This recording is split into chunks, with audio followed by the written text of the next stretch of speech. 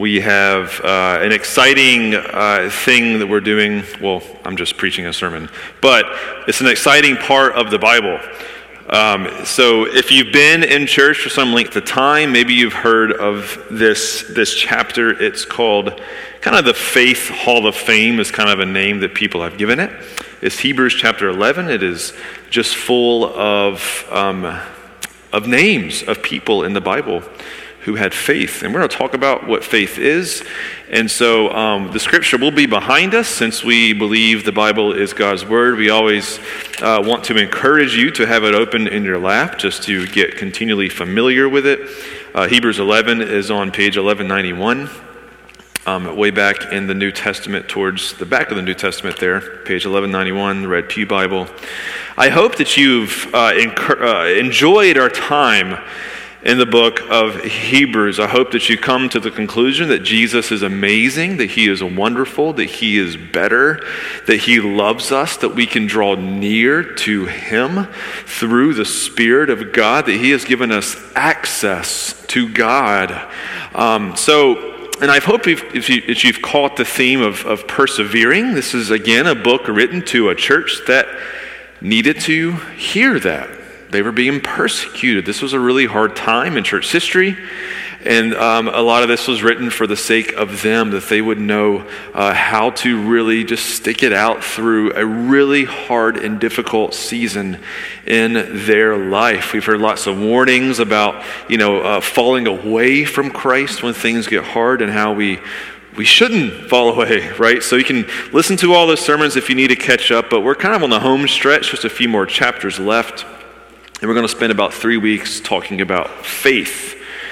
This chapter, okay, is like the Shakespeare chapter of the Bible, okay? In its original language, it's almost everybody agrees it is a masterpiece of literary just art. The way it's written, its argument, the way it kind of crescendos towards the end, and so our English kind of represents that. But it is a precious, an amazing chapter, and I'm really excited to journey through it with you guys. I think we get to experience it together, as we're going to see. So let's begin. I'm going to say it off the get-go that whatever your understanding of faith is, I'm sure it's not wrong. I'm not going to say that, but there's a good chance, just like mine. I mean, until fairly recent times, hopefully we're going to walk away with some more oomph in our understanding of faith. And so I'm really excited about this. Let's look into this. Hebrews chapter 11, verses 1 through 3. This is the word of the Lord. It is behind us and in your Bible in front of you. Now faith is being sure of what we hope for and certain of what we do not see. This is what the ancients were commended for. By faith, we understand that the universe was formed at God's command, so that what is seen was not made out of what was visible.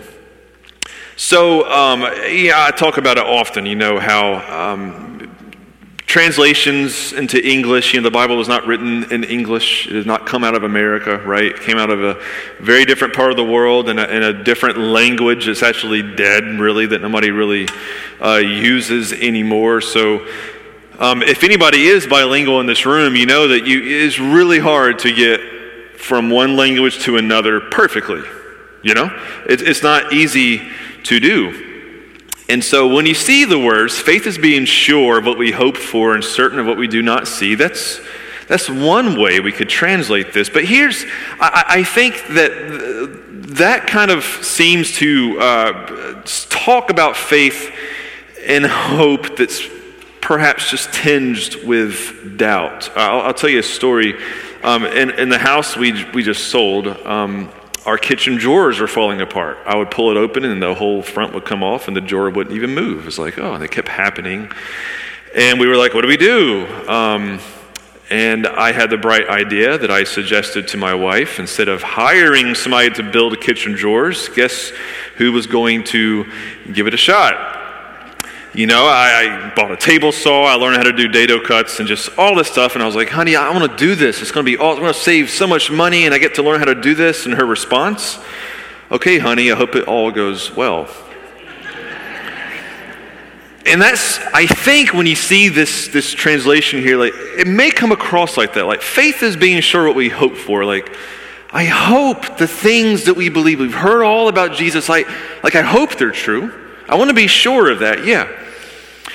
It's like kind of a common way we speak of faith, like this mental exercise. It's like you have in your mind, maybe there's doubt, but then you switch the doubt off and turn the faith switch on and say, no, I believe now, and that's real. Like there's moments in the Bible when people did that. Like you see the thief on the cross, right before he dies, next to Christ, just remember me in the kingdom, please. Just remember me. That's all that he says. And Jesus says, yes, you will be with me in paradise. He did cast his faith on Jesus. He switched that doubt switch off and he gave his faith in Christ. And yes, he was with Jesus when that's not wrong. But there's another possibility that almost most Bible nerds would say should be reflecting and some translations do reflect it. I'm not trying to get too nerdy, but you know that I do get nerdy sometimes. There is, if you have the King James or the New Living Translation, the Holman Christian Standard Bible, they are kind of reflecting of a lot of the new work that the nerds are doing out there to try to understand how to get this old Bible into English. And there's some unique words that are being used. I won't go super deep into what those words are that are behind that word assurance. Or being sure of what we hope for and certain. There's some really unique words that are not often used in the entire New Testament. And people are like, why did he use those words? And so here's the translation that I believe, is the correct one. New Living Translation. See the difference here, okay? Pay attention. I hope you're awake this morning. Faith shows the reality of what we hope for. It is the evidence of things we cannot see. Okay? Now it's a little different for being sure of what we hope for. Rather, faith shows the reality of what we hope for. If you want to know why, I believe it's a better translation. I'll talk to you in the hallway, whatever the word being used. Faith shows the reality. And I think this is what the author really wants us to understand and what this is trying to bring out from the original language, which is definitely there. As one writer said, faith is an experience of the very reality that we are placing our belief in. Like the thing that we're placing our faith in, we get to experience while we put our faith in it. Right? I believe that God exists. And as we start putting our faith towards God, guess who we begin to experience? God. And that is what is being pulled out of this text. It surfaces evidence, faith does, in our life that what we really believe, that it's real. It starts showing up in our life. Like when we start placing our faith in Jesus and start following him and start acting on our faith that we have in him, things start happening. Things start showing up. And this says, yeah, that's evidence that what you put your faith in, that's real. Like, look, it shows up. And we're about to read for the next 3 weeks a whole bunch of people and some of their stories, men and women both, that did that and things happened in their life because their faith was in God. So here's the best way I can describe this. I've said it before, one of my wife and I's favorite place is Winter Tour. We're members, we go there all the time. And the gardens, I think they're just like if we could see what heaven might be like on earth, like it's an amazing place, right? But if you go there in December or January, it's like everywhere else. Everything's bare, it's gloomy, it's cold and brown, and all the trees are bare.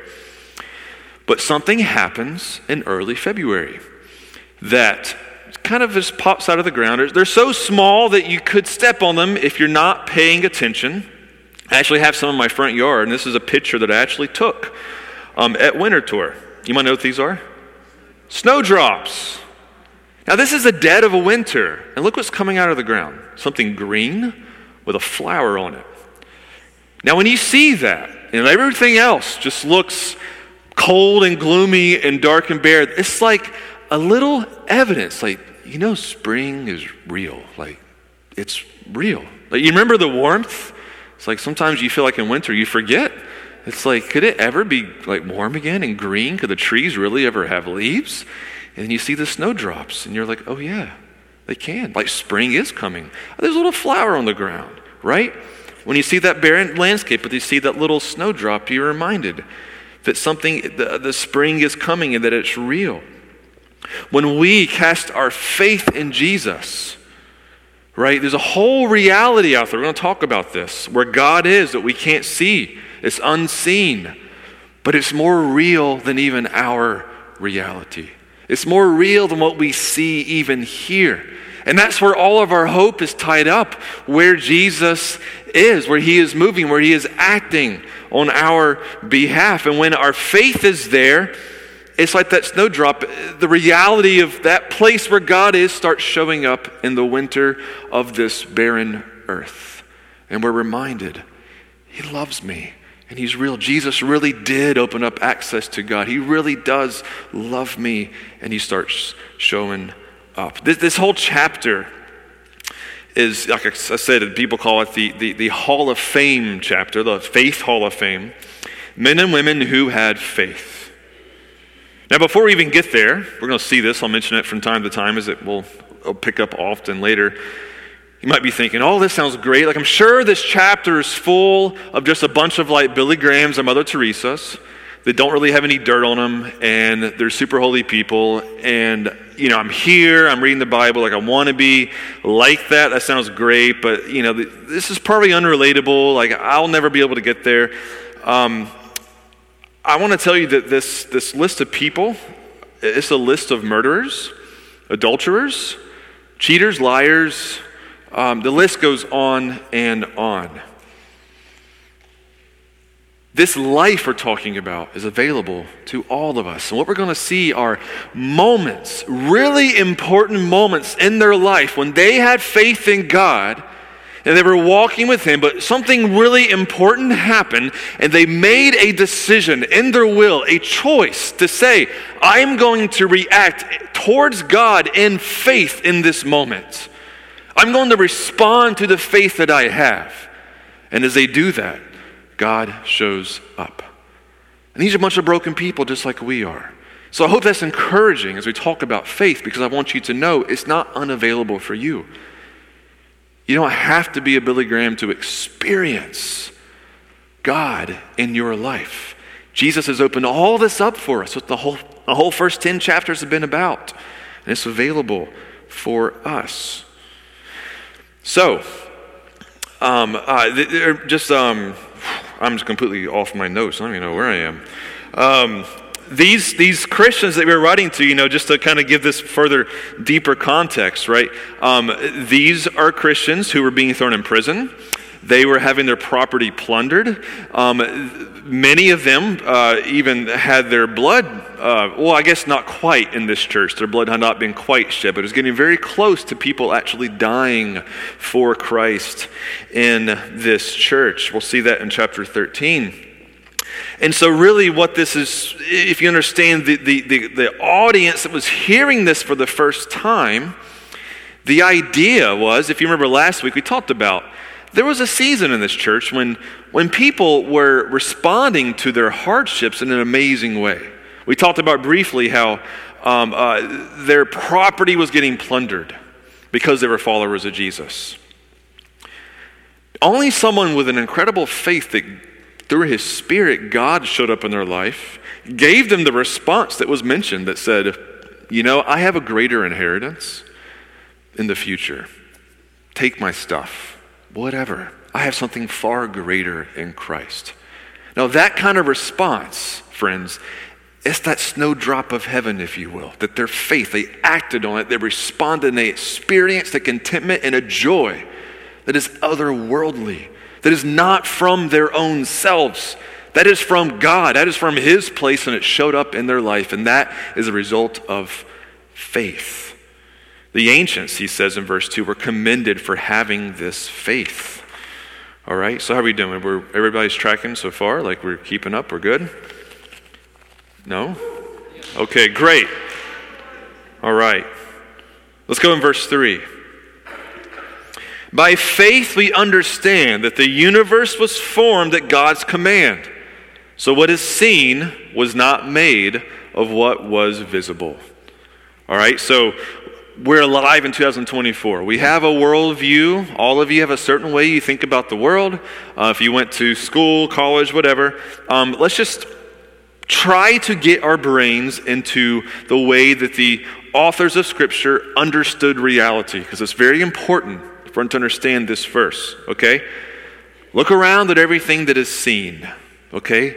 This world we're living in, the stuff that surrounds us, the seen place. I want you to consider that everything that exists in like material form, matter, trees, life, everything that exists, where did it come from? It came out of what was not visible. It came out of nothing. It was formed at God's command, so that what is seen was not made out of what was visible. It was made out of nothing by merely God's spoken word. What we can call reality, in other words, just came out of God's reality. And what that means for us as Christians is God's place, God's reality. What is, one of my favorite Bible scholars, Michael Heiser, he just passed away, he called it the unseen realm, right? Where God is, where the angels are, where he is speaking and moving. We don't often see this place, we scarcely do. But that is a place where our hope and faith is directed towards. That is the place that God brought all things into existence from, right? Out of nothing came something. This is why Paul over and over would say things like in Colossians, he'd say, set your mind on things above, not on things on earth. What he's talking about is set your mind on the heavenly realities where God is. Because that's where your hope is. That's where your faith lies. That's where you're going upon death. And that is what Christ is bringing to this earth when he makes all things new. Set your mind there, not on things that are perishing. This world is fallen. You can read that story in Genesis chapter 3. This beautiful world God made is now cursed and is full of sin. He's seeking to remake it. But right now, our hope is not set on this world that is destined to perish, but rather set on heaven where God is. That is by faith we understand the universe was formed at God's command, so that what is seen was not made out of what was visible. We as Christians believe in the extra dimension of reality. We really do. And that reality is not visible. But that is where our hope and faith is tied up. So this is the best way I can describe it. It's like if you brought a child to, see Romeo and Juliet, like a live play, Shakespeare, right? And at the end, I think all of us would know, right? You have Romeo and Juliet, and they're dead, right?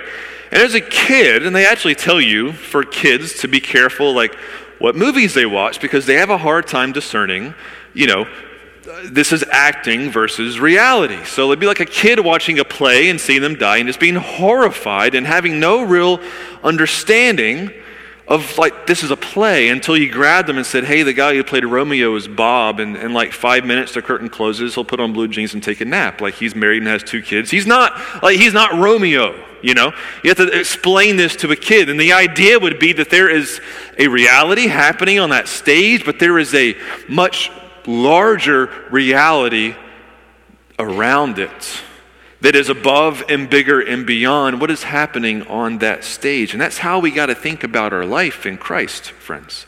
That's how we must think about God in us and God around us as followers of Jesus. His place is so much more real than our place, and it's invading into our life when we have faith in him and we're acting on it.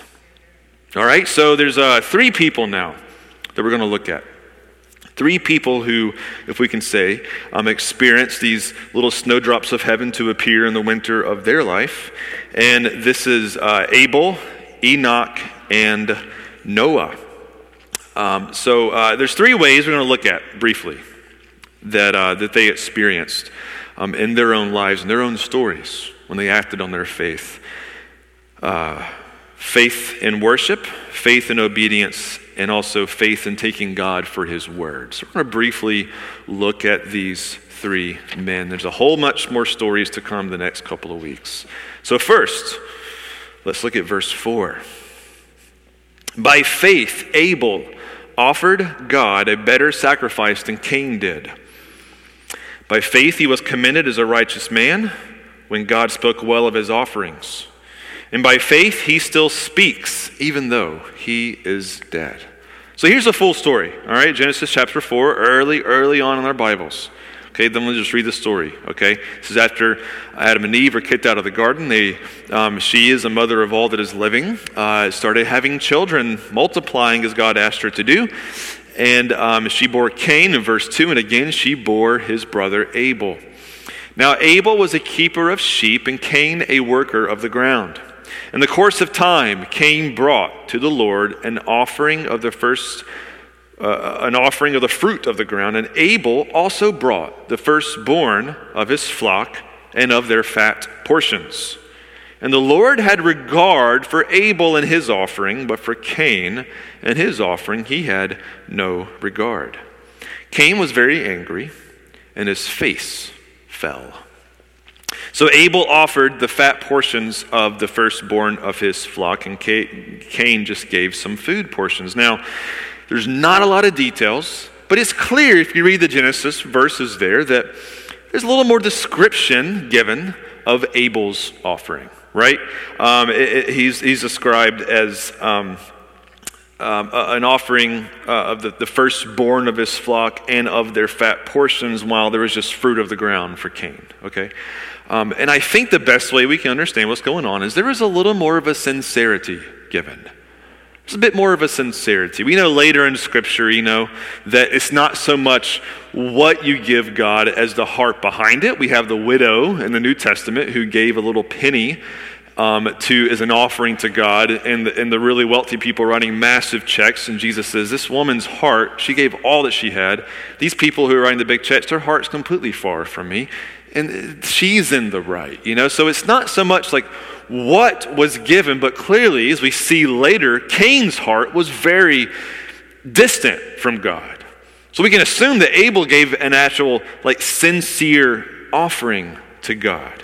And I want to draw something out of this that's, I think, important. Abel's faith in the unseen God, as the author says, is the cause of his better sacrifice. It led him to something costly that he gave to God. It led into something costly that he gave to God. Now, God wants the faith of your heart that certainly leads to a hunger for this kind of thing. Like a desire to act on your faith that says, Lord, you've done so much for me. I want to give something to you. Like, you think of how scarce, whenever Abel was alive in some ancient, primordial times, food would not have been at your local Costco in abundance if you just had a few bucks, right? It also would have been scarce.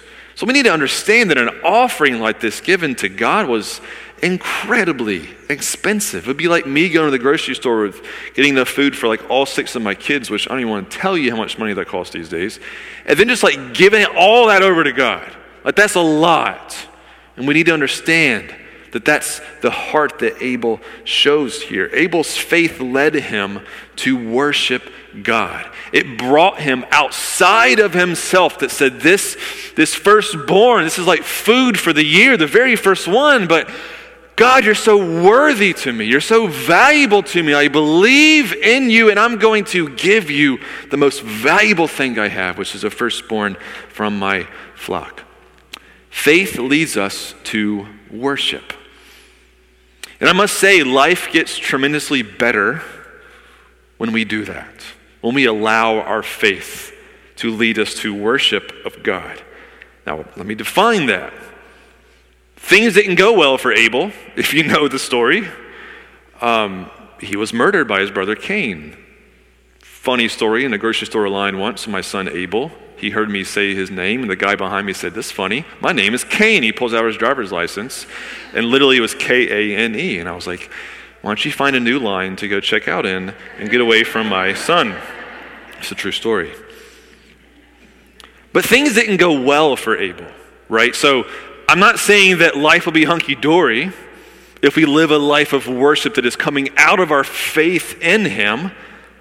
But the things that we go through, the hardships that we experience, that becomes something that we're given strength to actually face. Those things were giving things like joy and peace and a faith that squashes our anxieties and our worries or frustrations or things that feel just outside of our control. When we bring them to God and say, Lord, you are worthy, you are the sovereign one, I believe you know all things, I give these things over to you, Lord, take me, Lord. When we worship him in that way, the burden of those things begins to be lifted. And we're given strength to face them. We're given the wisdom we need to face them. And oftentimes, yes, we do see God intervene to begin changing and bringing healing to some of these areas in our life. This is that struggle we're talking about there of in those times. The Psalms are full of examples of this. But Psalm 42 speaks of this. Psalm 42 verses 5 through 6 says, "Why are you cast down, O my soul? Why are you in turmoil within me?" You know, Cain, it says his face was fallen. He was angry. You can read that story of how he wrestled with that. You know, there was a decision Cain could have made. God told him, you know, what you're feeling right now is not directed towards me. It's what Paul would have said, a fleshly thing going on. You're feeling anger that is not from God's space. That is not from God. That is from him. And he says, sin is crouching at your door. It wants to master you. And he was kind of giving Cain like an option, a choice. So he's saying, what decision will you make here? Right? Will you let this master you? Or are you going to cast this on me in your faith?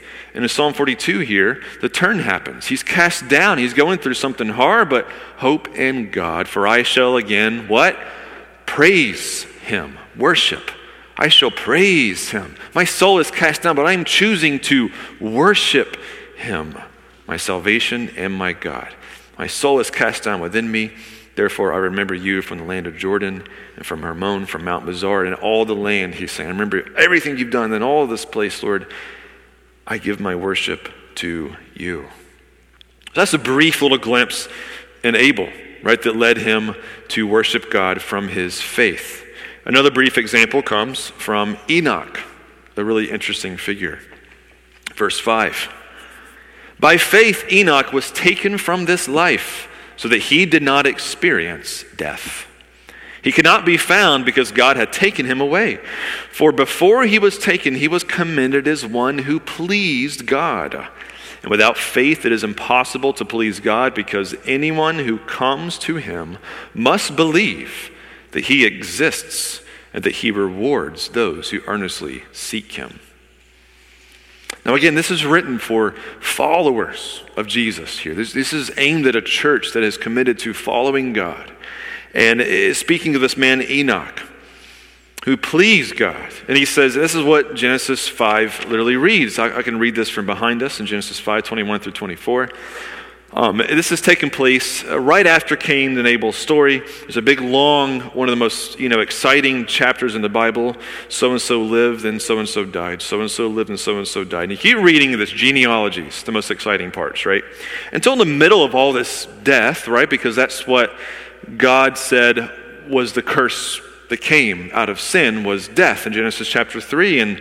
And so you see all this death, but there's a hope because somebody, right in the middle of all this long list of all this death, look what happens. When Enoch lived 65 years, he fathered Methuselah. Enoch walked with God after he fathered Methuselah 300 years and had other sons and daughters. Thus all the days of Enoch were 365 years. Enoch walked with God, and he was not, for God took him. In the middle of death, somebody didn't die. Now that's some hope for these early readers of the Bible, but God took him. And it describes Enoch's relationship with God as one that he walked with God. Like when he was walking, God was with him. He had God at his side as he walked.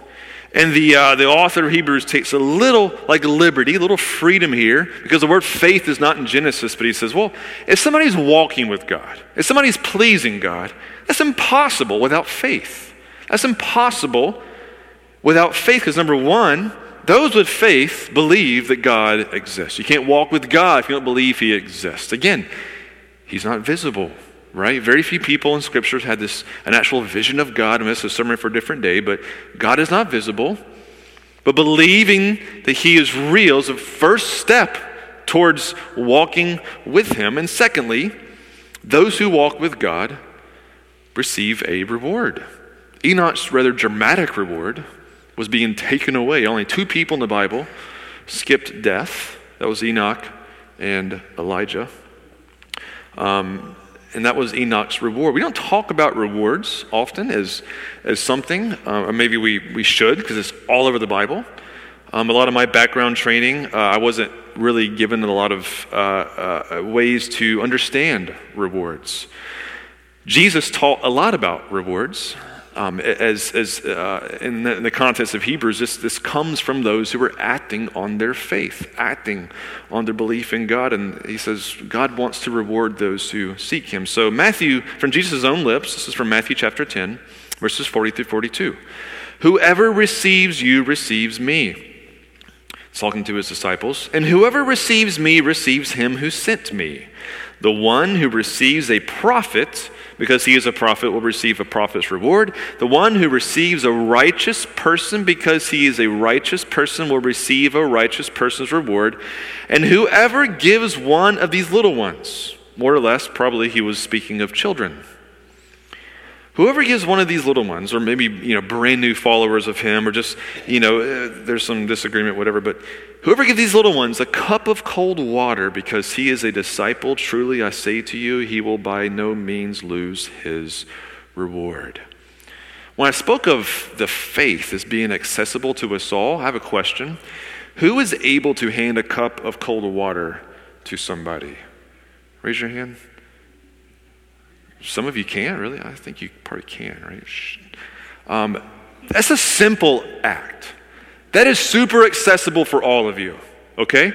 You can get a cup of cold water and hand it to somebody. And Jesus says, anybody who does that, there's a reward for you. Like from God, like he wants to reward you. So some of this I want you to understand if you're thinking, oh, this faith and acting on it, like it sounds so high and lofty and I'm just like Joe Schmo right here and living the life I'm living and I want this. And Jesus just says, can you hand a cup of cold water to serve somebody? That's great. Do it. There's a reward in that. This stuff is accessible to us. But this whole reward conversation, again, that can be a sermon for another time. It is not the only reason why we act on our faith towards God, right? That is not the only reason, because if having a relationship with God through Christ is what's available to us, if we are Christians in this room, if it's a relationship, well, I don't treat my friendships that way. Like I moved recently and a lot of you helped me move. Nobody, when I called to say, hey, can you help me move? Not one person said, all right, but what's in it for me? I would have been like, okay, I'll call somebody else. Like, this kind of it would feel like a poor response. Like if you're serving God and you want to act on your faith in God and say, all right, God, I'm doing this, so I don't know, what's in it for me? Like what you got? Now, of course, people showed up to my house to help me move. I did give them pizza because I was thankful, because I loved them, and I was really appreciative of that, right? That I had a relationship with the people who helped to serve me. So, of course, I gave them pizza. I wish I could give them more. So if I, gave them pizza just for being there, do you think of, when we think of the love of God for us, and how the scripture says, he is a good father who loves to give gifts to his children. I don't think we comprehend, we can fathom the love of God towards you as his child. I don't think we can. And when we start responding to him in faith and living out our faith based on what we can't see in his place, I am living for you. I'm living for you, God. Just like Enoch did, we will experience his blessings in our life. We will. Because our Father loves to give good gifts to his children. That's the point that the author wants to draw out here. He rewards those who walk with him by faith. And lastly, faith in God's word. By faith, Noah when warned about the things not yet seen, in holy fear built an ark to save his family. By his faith he condemned the world and became heir of the righteousness that comes by faith. So if you know the story, right, you have Noah, who was warned about a flood that was coming. The tricky part is, nobody's ever seen a flood before. This is really ancient times when the earth was just different. And so this whole event that was told to him, there was no comprehension of what was happening. All God said was, you need to build a boat, because I'm wiping out everything, and this water's going to come, but I want you to build a boat, and I'm going to save you and your family, and kind of start over, if you will. You can read this in Genesis 6, 7, 8, and 9. And so what did Noah do? He heard God's word. Now again, he had a choice. Okay, he's described as a righteous and blameless man in Genesis. He had a decision. He believed God. He had faith in God, we presume here, as the author tells us. And was he going to act on it? God spoke to him, told him to go and get busy doing this. What was going to be his response? Was he going to listen and take that word and react to it? And Noah did, all through faith. Now you can imagine, as he's building this ark, all the people around him probably assumed he was nuts and crazy, right? But he is actually called a herald of righteousness in Peter's letter, because even his response and obedience to God served as a way that he was preaching about God and what he was going to do to those around him, just as it does in our life. When our faith is in him and we read his words and we say, Lord, I want to believe the things that you say, and not just give mental just agreement to them, but I want to actually act on them. I want, when Jesus says, may your kingdom come, your will be done on earth as it is in heaven, that unseen place, Lord, I want your will in that unseen place in heaven to come through as those little snowdrops in this wintry earth. Now, I want it to show up, Lord, I want to live according to your will, live according to your word. And as we allow ourselves to be transformed by his word, just as Noah did, it serves as a way that people around us they will see what's going on, right? They will see what's going on. And it says that his faith in Noah's case, people didn't believe him, so he condemned the world. People thought he was crazy, and they didn't listen to him, and they received what was coming for them.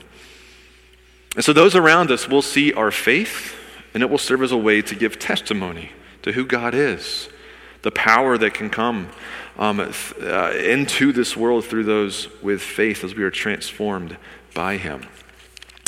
By the way, just one more recollection here. All this is not a call to be perfect, because you know what happened when Noah got off the ark? He got really drunk and passed out naked in his tent. This is there in the scriptures. I'm not making it up.